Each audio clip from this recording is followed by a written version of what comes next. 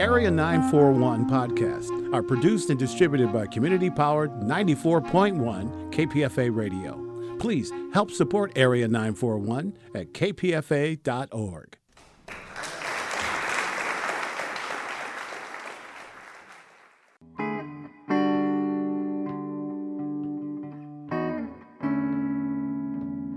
This is the Area 941 Radio Walensky podcast. I'm Richard Walensky, and we're talking about books, about theater, about film, about television, and from time to time, even about KPFA, Pacifica Radio. My guest is David Shields, whose latest book is Other People, Takes and Mistakes. This, I believe, is the 20th book written or co-written by David Shields based upon the list in the front of the book. I actually counted.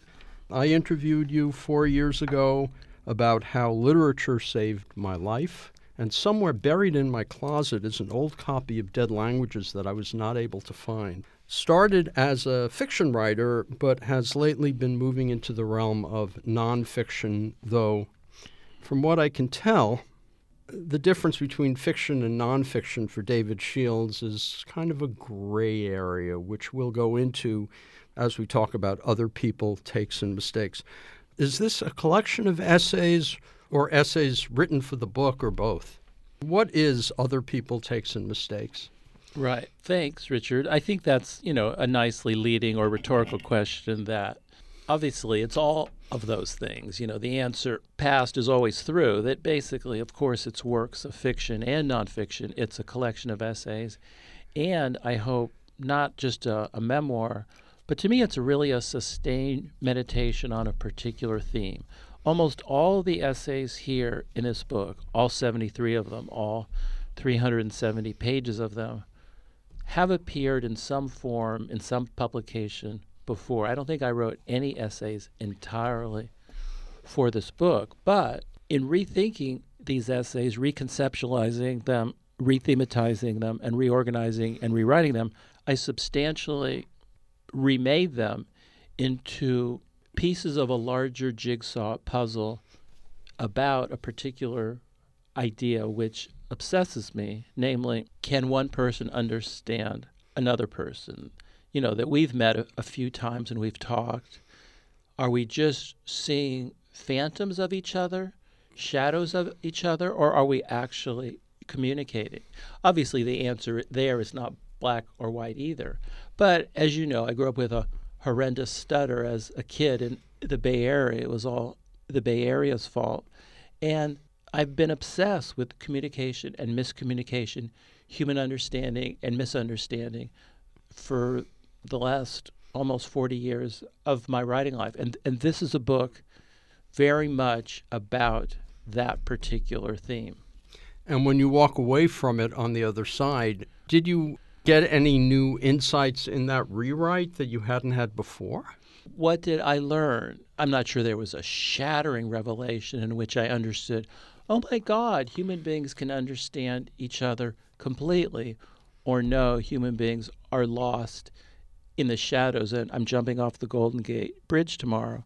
But rather, I came to understand in a visceral way I hadn't understood before how interesting the space is between human beings and how, you might say, erotic that space is. Person A looks at person B and tries to understand person B, and person B tries to understand person A. And to a certain degree, there's ships passing in the night, but both of them can feel the whoosh of each other passing, the little vibration of the ship's rudders, to continue this overextended metaphor. And it's in that space, in that sort of friction, that frisson, that we feel some shudder. I quote the writer Hilton Als at one point. He's a drama critic and essayist, and he says something like, what else are we going to do? We're all phantoms, we're all shadows, and all we can do is try to understand those shadows. So anyway, I think the book is very much about the space between people and trying to, in the very attempt to understand each other, fail, but in that space vibrating, we actually learn something. It sounds as if, since the book begins talking about your parents, that as you were going through the various essays, that's the place to start with your family. Do you understand them, particularly with your father, who outlived your mother by several years? My dad was born in 1910 in Brooklyn. My mom was born in 1925 in Steubenville, Ohio.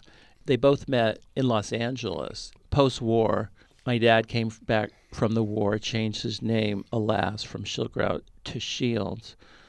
My mother and father were sort of on the fringes of sort of blacklist in Hollywood. They knew all the sort of pinkos in Hollywood, and they were part of sort of Jewish, left, political, film, journalism world.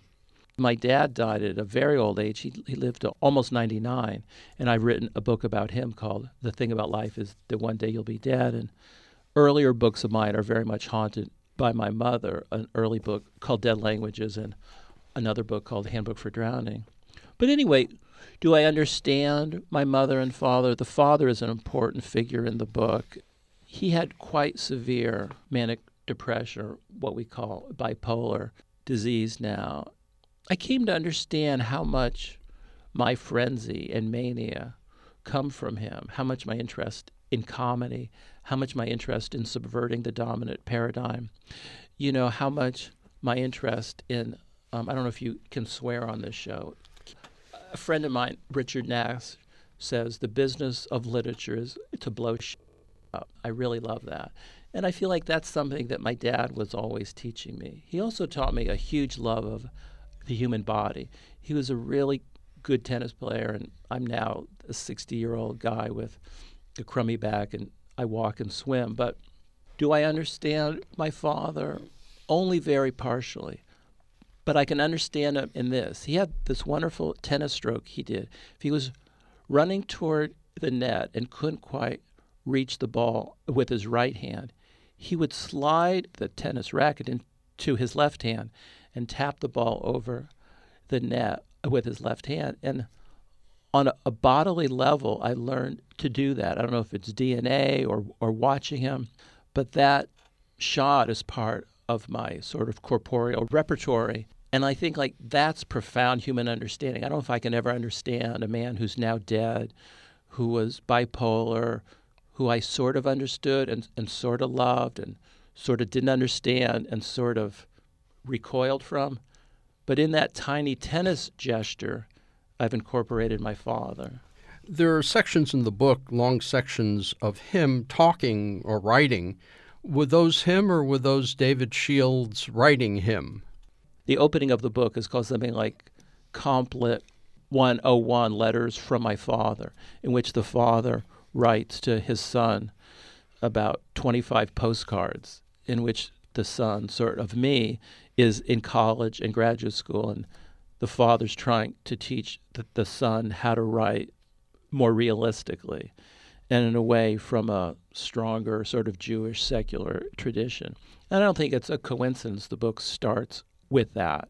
The book ends with me quoting bad reviews that books of mine have gotten. And I think there's a kind of funny way in which the opening in which the father is criticizing the son, and at the end in which the paternal critics are criticizing me as an adult author, those echo off of each other. And I think if the book works, the reader makes those sorts of connections.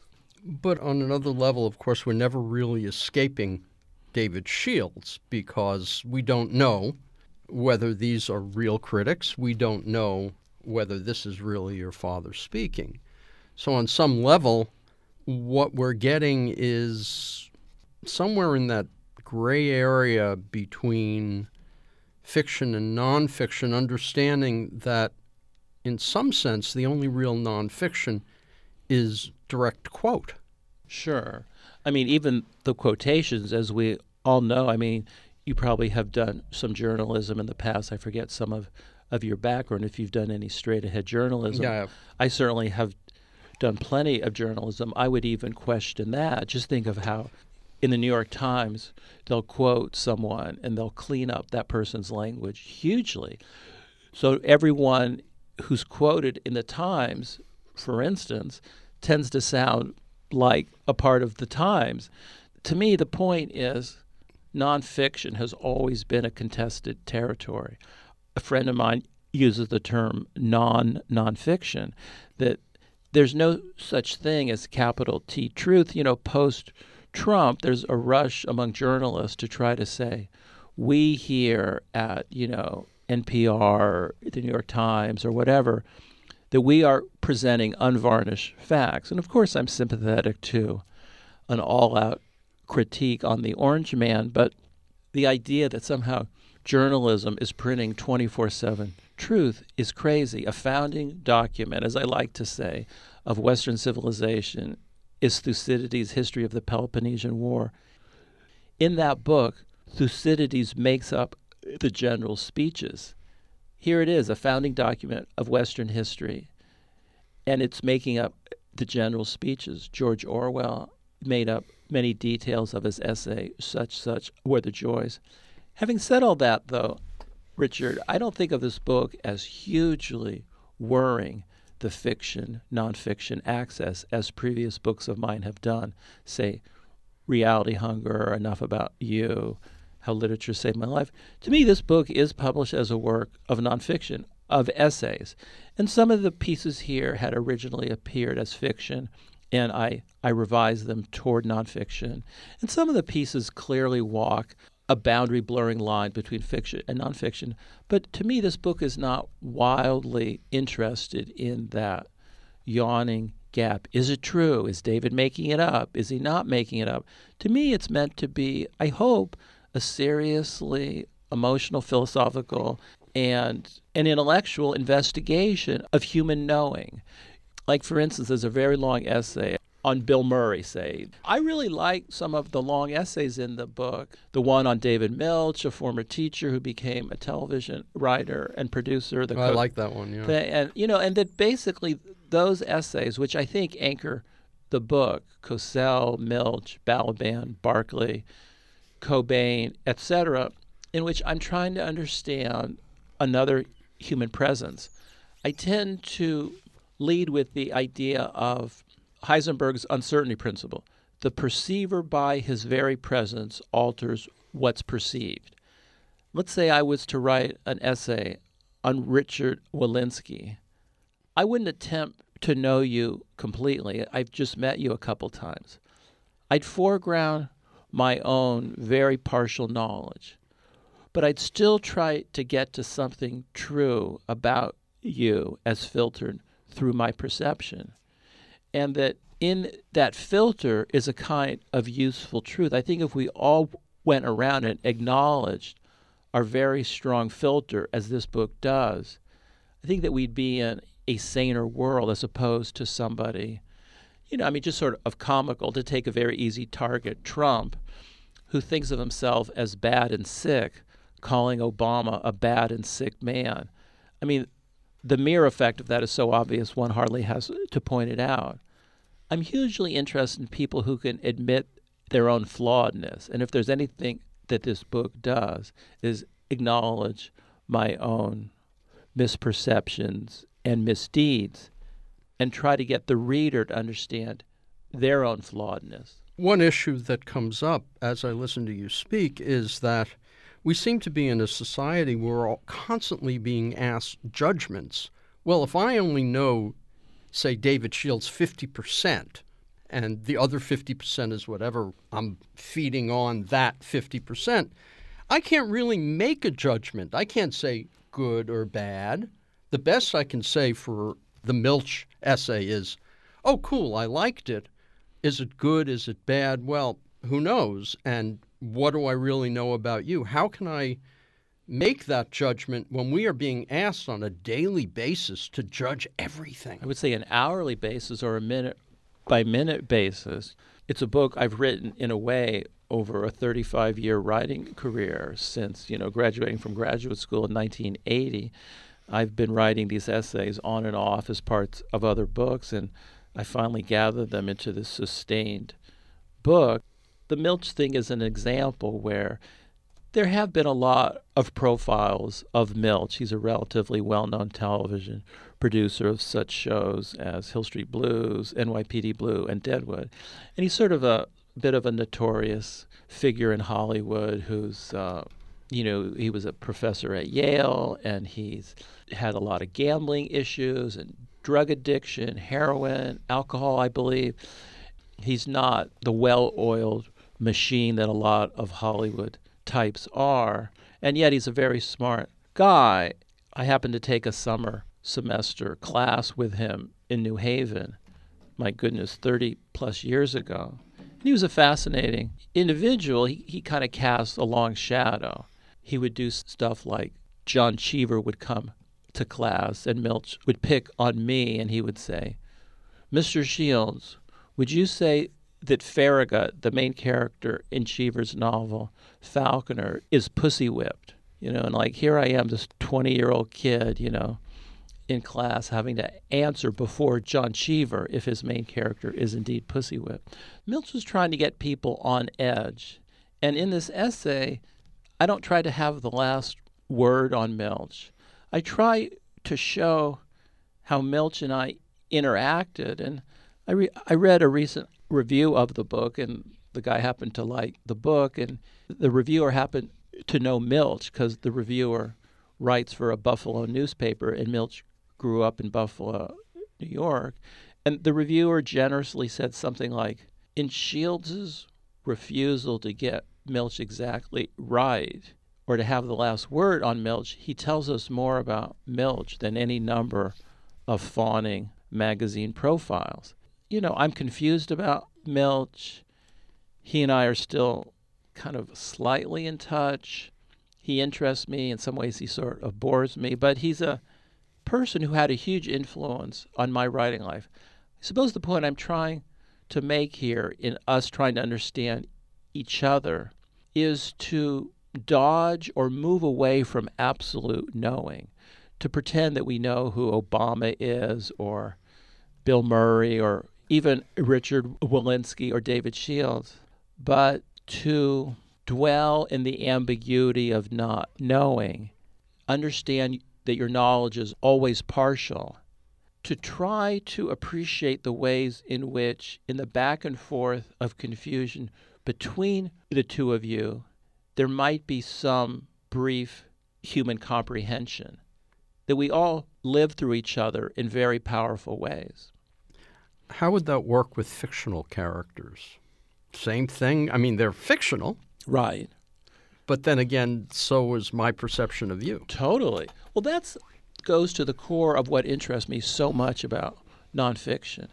As you mentioned, Richard, I began as a fiction writer. I wrote 3 novels, and trying to write my 4th novel, I got a little tired of the novelistic architecture.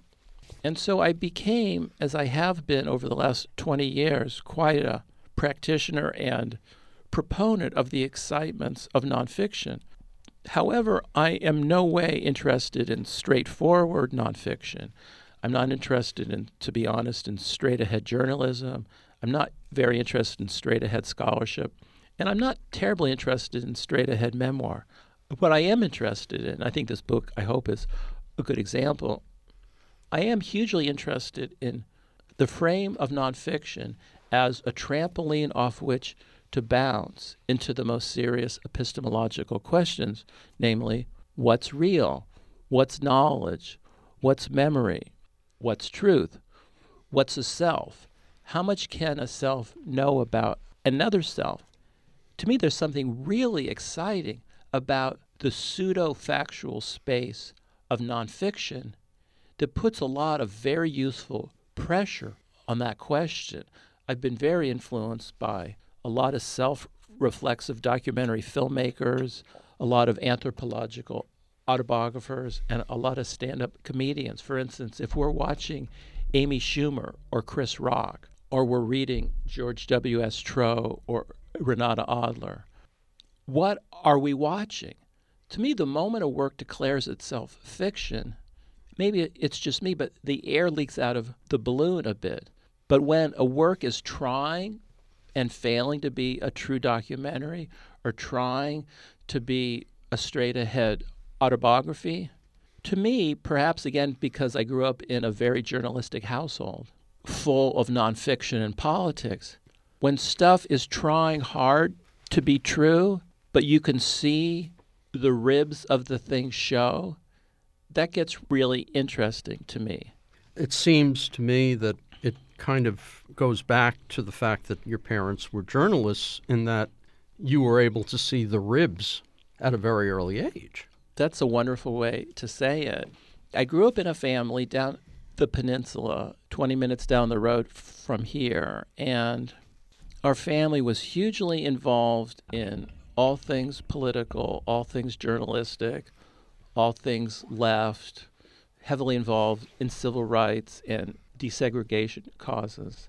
In some sense, all those things are still very much my passions. I'm making a documentary movie about Oakland's own Marshawn Lynch right now. Making a movie with some other people about African Muslims a few weeks before the Paris bombings. So I'm hugely interested in the issues that my parents were. But, as you say, I saw the ribs really early. I saw how people who might have a lot of moral and political righteousness might have trouble getting along with each other. And I saw the little fibs that entered into supposedly true journalism. For instance, my mother was, for a long time, the West Coast correspondent in Los Angeles and San Francisco for The Nation magazine. And I've read a lot of her correspondence with the editor-in-chief, Carrie McWilliams, who is a distinguished California historian and journalist. And the ways in which McWilliams and my mother would talk about what could and couldn't be in The Nation were fascinating to me.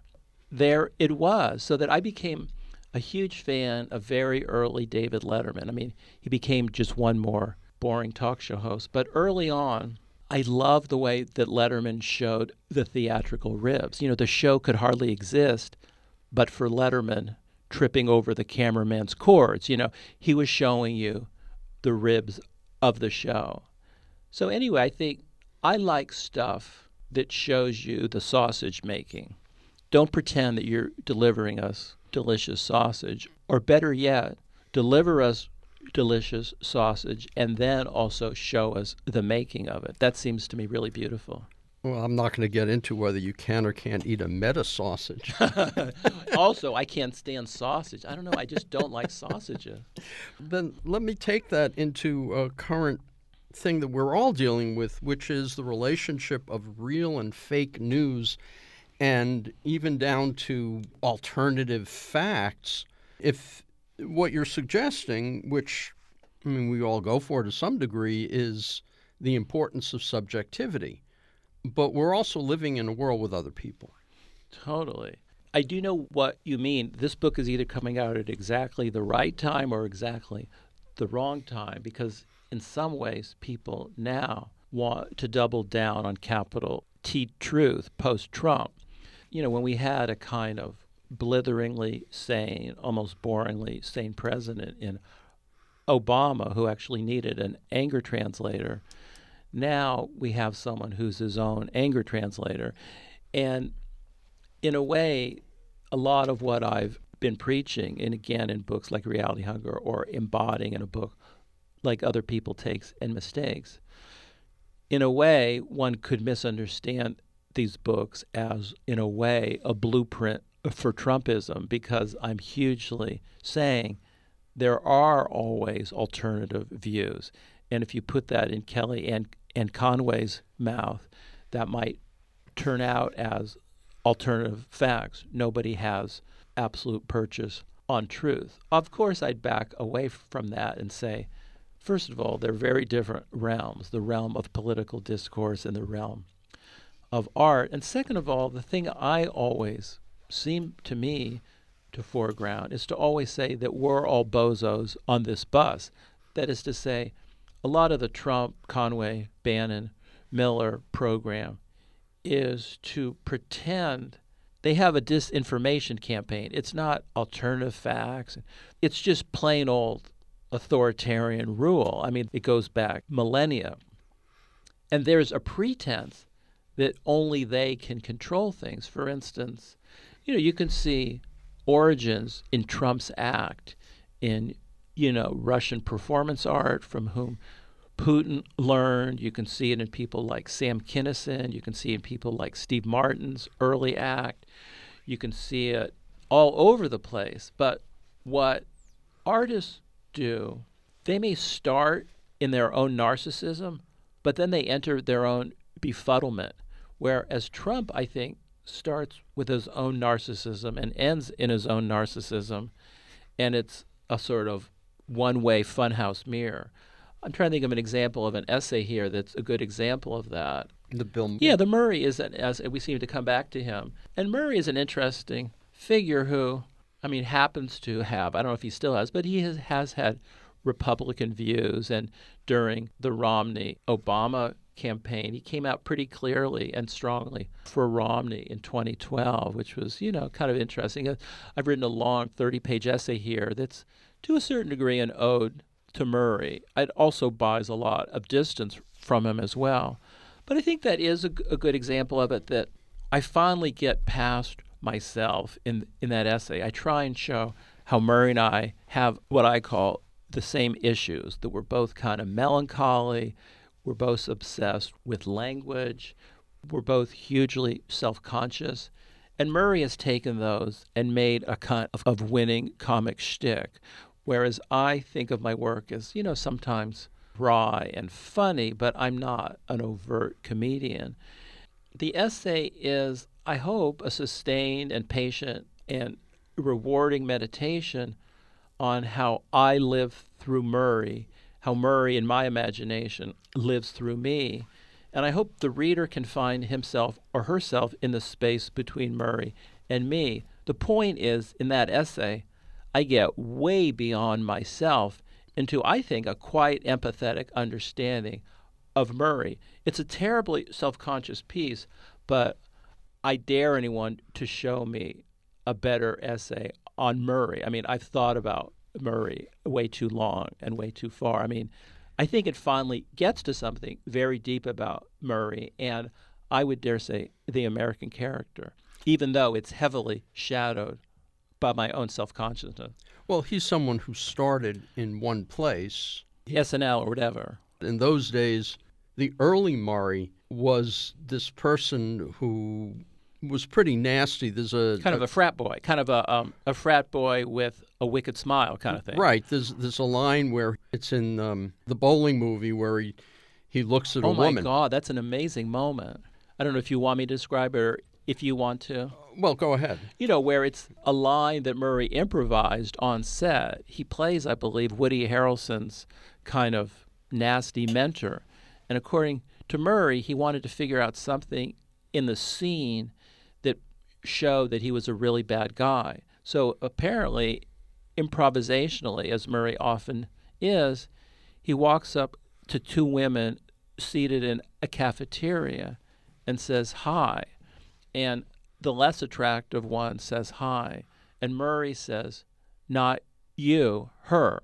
That's an amazingly brutal and nasty thing that basically I'm acknowledging the existence of someone because she happens to be more attractive to me, whereas you, who aren't as attractive, don't exist. That's pretty powerful. And in a way, it's not stuff you're supposed to say or do, but it breaks through a terribly correct wall. And I think, that's powerful acting. Like on some level, you could say it's just really nasty. On the other hand, you could say that's art.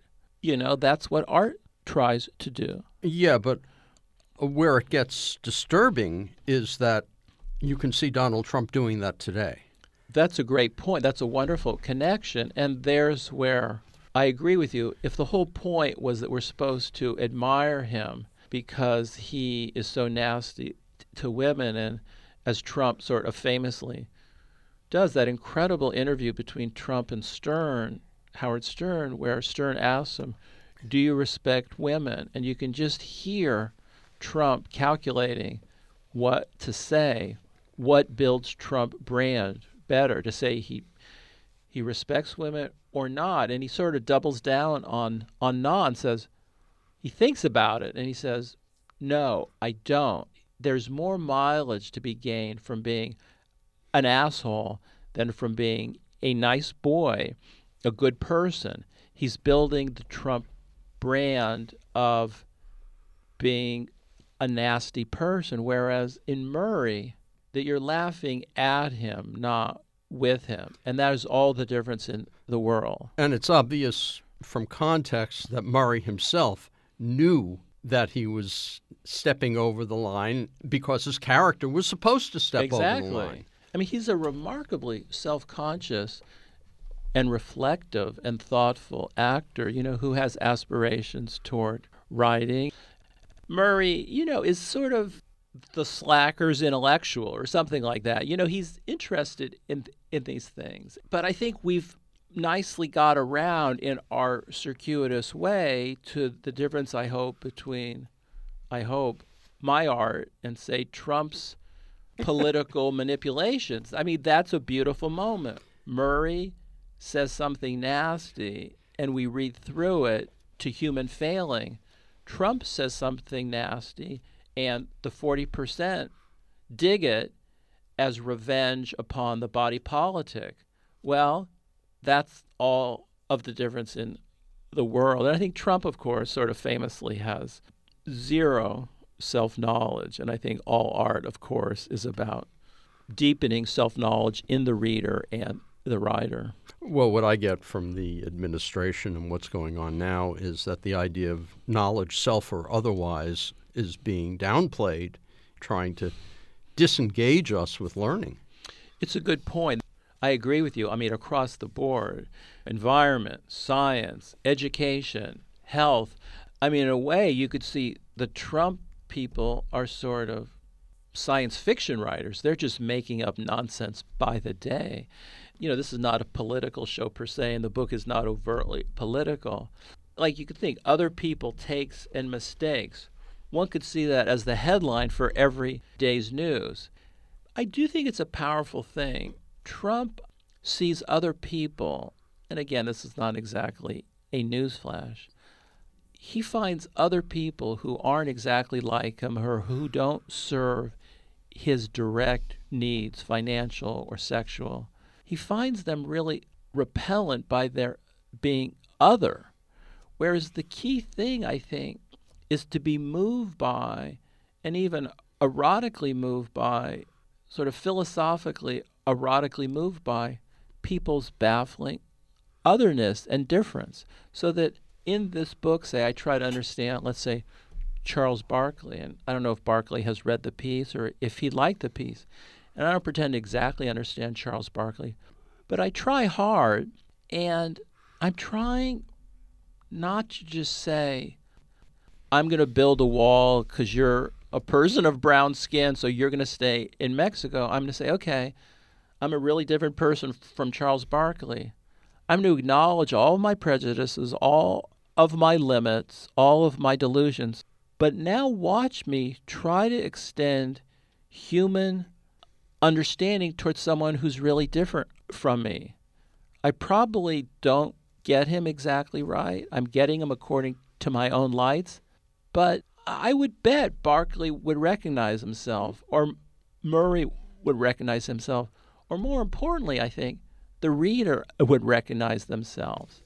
In like, yeah, maybe I'm more like Shields or more like Murray, or anyway, the whole point is that as you read these pieces, not that you find me particularly fascinating because I haven't particularly lived an amazingly dramatic life, but you find in your own life an ability to allow other people to live through you and you to live through other people. For instance, I was recently at a book festival, and the woman who was driving me around to the various events had been reading the book. And in this rather kind of sweet way, she said reading the book made her want to insist that her own husband speak to her more, that they're basically just ships in the night. They just take care of practical things together. They're both physicians. And that basically, she said, they don't really try to connect. And that, in this very moving way at the end of my stay at this book festival. She said, the book makes me want to break through those walls between herself and her physician husband. I mean, this book is not self-help, and it's not going to save your marriage, but it's about how cool it is to talk to someone else and try to think about someone else and try to understand someone else and fail, but as Beckett says, fail better. By the same token, the actor or even the fiction writer in creating a character and embodying the character on some level is attempting to do that as well. How so? I'm not sure I'm following what you mean, Richard. I mean, if I'm trying to understand you, right? In a work of fiction or just right generally, here? Right. Okay. I'm trying to understand you. Right. Okay. Now, obviously, whatever overlays of me are there, I'm going to try to acknowledge because that'll get to the better you, let's say. But an actor, let's say, in taking a character. Right, like playing Hamlet or whatever. Whatever is going to bring that character in and attempt to understand that character, again, with the same overlays. Of course. And so they're doing the same thing. The writer of fiction, how many writers of fiction have I spoken to? This is a rhetorical question. A lot of them. Yeah. A lot of them, and I ask them the same question. You know, you say the character did this. Well, what the heck do you mean by that? I know, that's always... But I've never bought that. I hate when fiction writers... This is why I stopped being a fiction writer. They say this every time, and it drives me nuts. I didn't mean to cut you off, Richard. Finish your question. But this is just red meat to me. But go ahead and finish. Well, when they say that, I'm kind of like, you know, all the time looking them, and I'm fascinated by the different answers. What do they say though? They pretend the character has a kind of will of his own. Well, but then you press them further, and you always get the same answer. Well, the answer is, I was just writing, and it came from my subconscious or whatever. But then they're going with it, and some of them who are a little more aware will say, well, the character walks into a room, and since I know the character, I know the character's going to turn to the right rather than to the left. And if I want to say, okay, the character is turning to the right because the character's doing it on some deeper level, it's simply because I know that the character has to turn to the right, not to the left. Right. And it's just an attempt to mystify and magicalize the process. You know, they're conscious beings. I've always loved this line. And when Johnny Carson he was, for younger listeners, he was a talk show host. He was sort of the talk show host. I don't know if your listeners tend to be our age. No, they tend to be older than us. Oh, yeah. So everybody who's listening, but for maybe people under 30. Anyway, he was sort of the reigning talk show host, king host of the sort of 60s and 70s and 80s. But anyway, he was once asked, what's the difference between you and Robert Redford? And he said, I thought this was such a beautiful line. He goes, I'm playing me, which is so beautiful to me. That Redford, of course, is playing, say, Butch Cassidy or Sundance Kid, but he's playing the Sundance Kid, or I can't think right now of very many, like 3 Days of the Condor, All the President's Men or something. So he's playing a character, but in a way, because he is such an iconic actor, to me he was always playing Robert Redford in many ways. Whereas to me, much better actors enter the realm of the actual character. But anyway, the idea that Carson knew that he was playing himself, apparently off-screen, Johnny Carson was a rather morose and rather sad little man. Like he went through like 5 or 6 wives and was very parsimonious and, chain smoker and, just kind of a gloomy guy. And I don't know, he wasn't the greatest guy, but on screen, he did have a rather alchemical process. He had a magnetic, I wasn't a huge Johnny Carson fan, but he owned that camera. He played himself. And I guess for me, that performance interests me more. Why? I don't know. You'd have to go deep into my subconscious or my psyche, but part of it was growing. I may have told you this story before, Richard, where I grew up in the Bay Area. I listened on Saturday mornings. I think it was KSFO, 8 a.m. until 12 noon. They would have stand-up comedy hour every Saturday.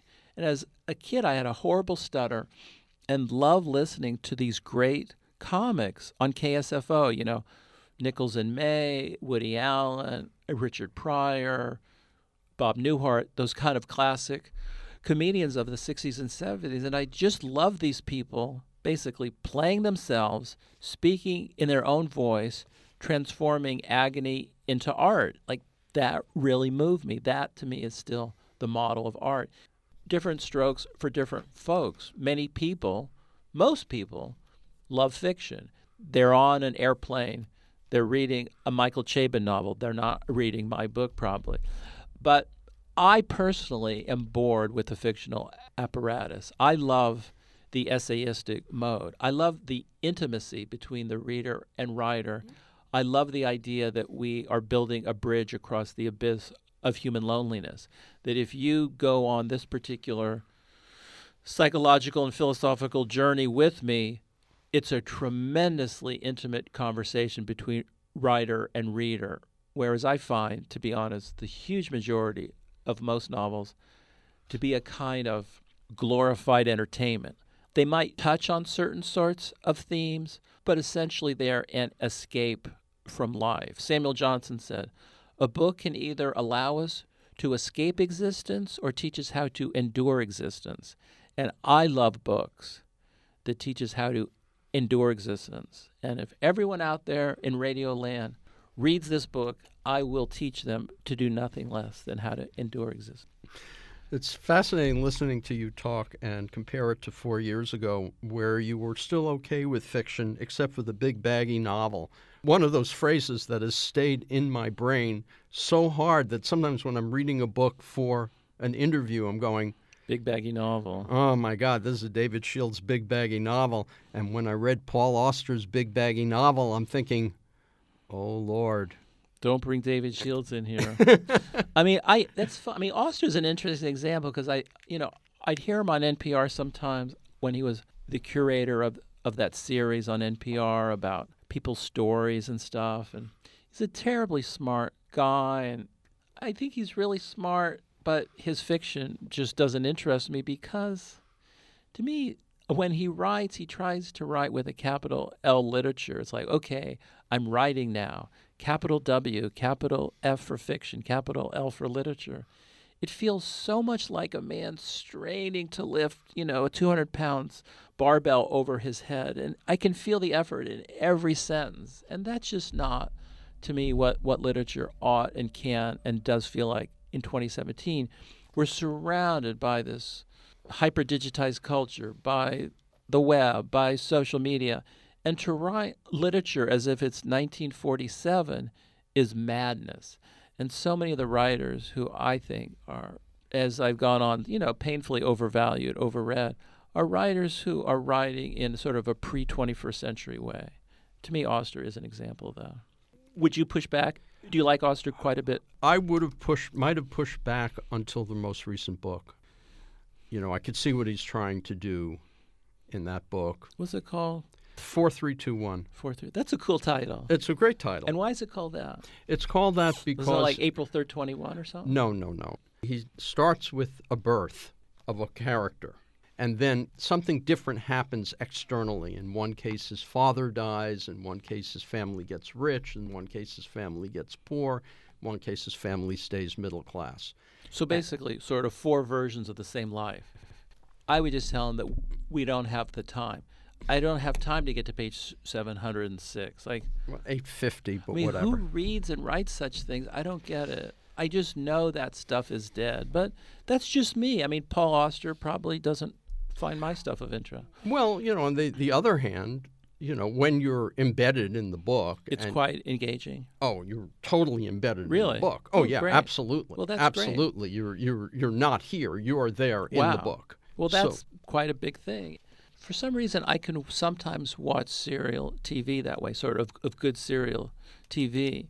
But I think of it as essentially a social experience, a sort of downshifting, something to do with my wife, and get, good or even very good art, but it's finally not, to me, life-changing. Whereas I want books to be the axe that breaks the frozen sea within us, to quote Dr. Kafka, And to me, 800 pages, 850. no thanks. 850. No thanks. David Shields, this has come out. What are you working on now? The 2 documentaries? Also simultaneous with this book is a film that came out. I don't know if you saw that one. James Franco, my former student, made a movie of an earlier book of mine called I Think You're Totally Wrong, A Quarrel. I'm showing it at various places around the country, and it'll be out shortly on various digital platforms, Amazon, Netflix, iTunes, etc. And I'm working with Franco on the adaptation of my book, Black Planet. He and Keegan-Michael Key and I are adapting that into a film. I'm working on my own on a documentary about, as I say, Oakland's own Marshawn Lynch. So those are keeping me very busy. So no books. Oh, yeah, I am working on 4 new books. 3 of them are completed, and the 4th is nearly completed. To listen to more of these interviews, go to my website, bookwaves.com, or find the Bookwaves and Arts Waves podcasts at kpfa.org. Or you can subscribe to both podcasts via iTunes. Until next time, I'm Richard Wolinsky on the Area 941 Radio Wolinsky podcast.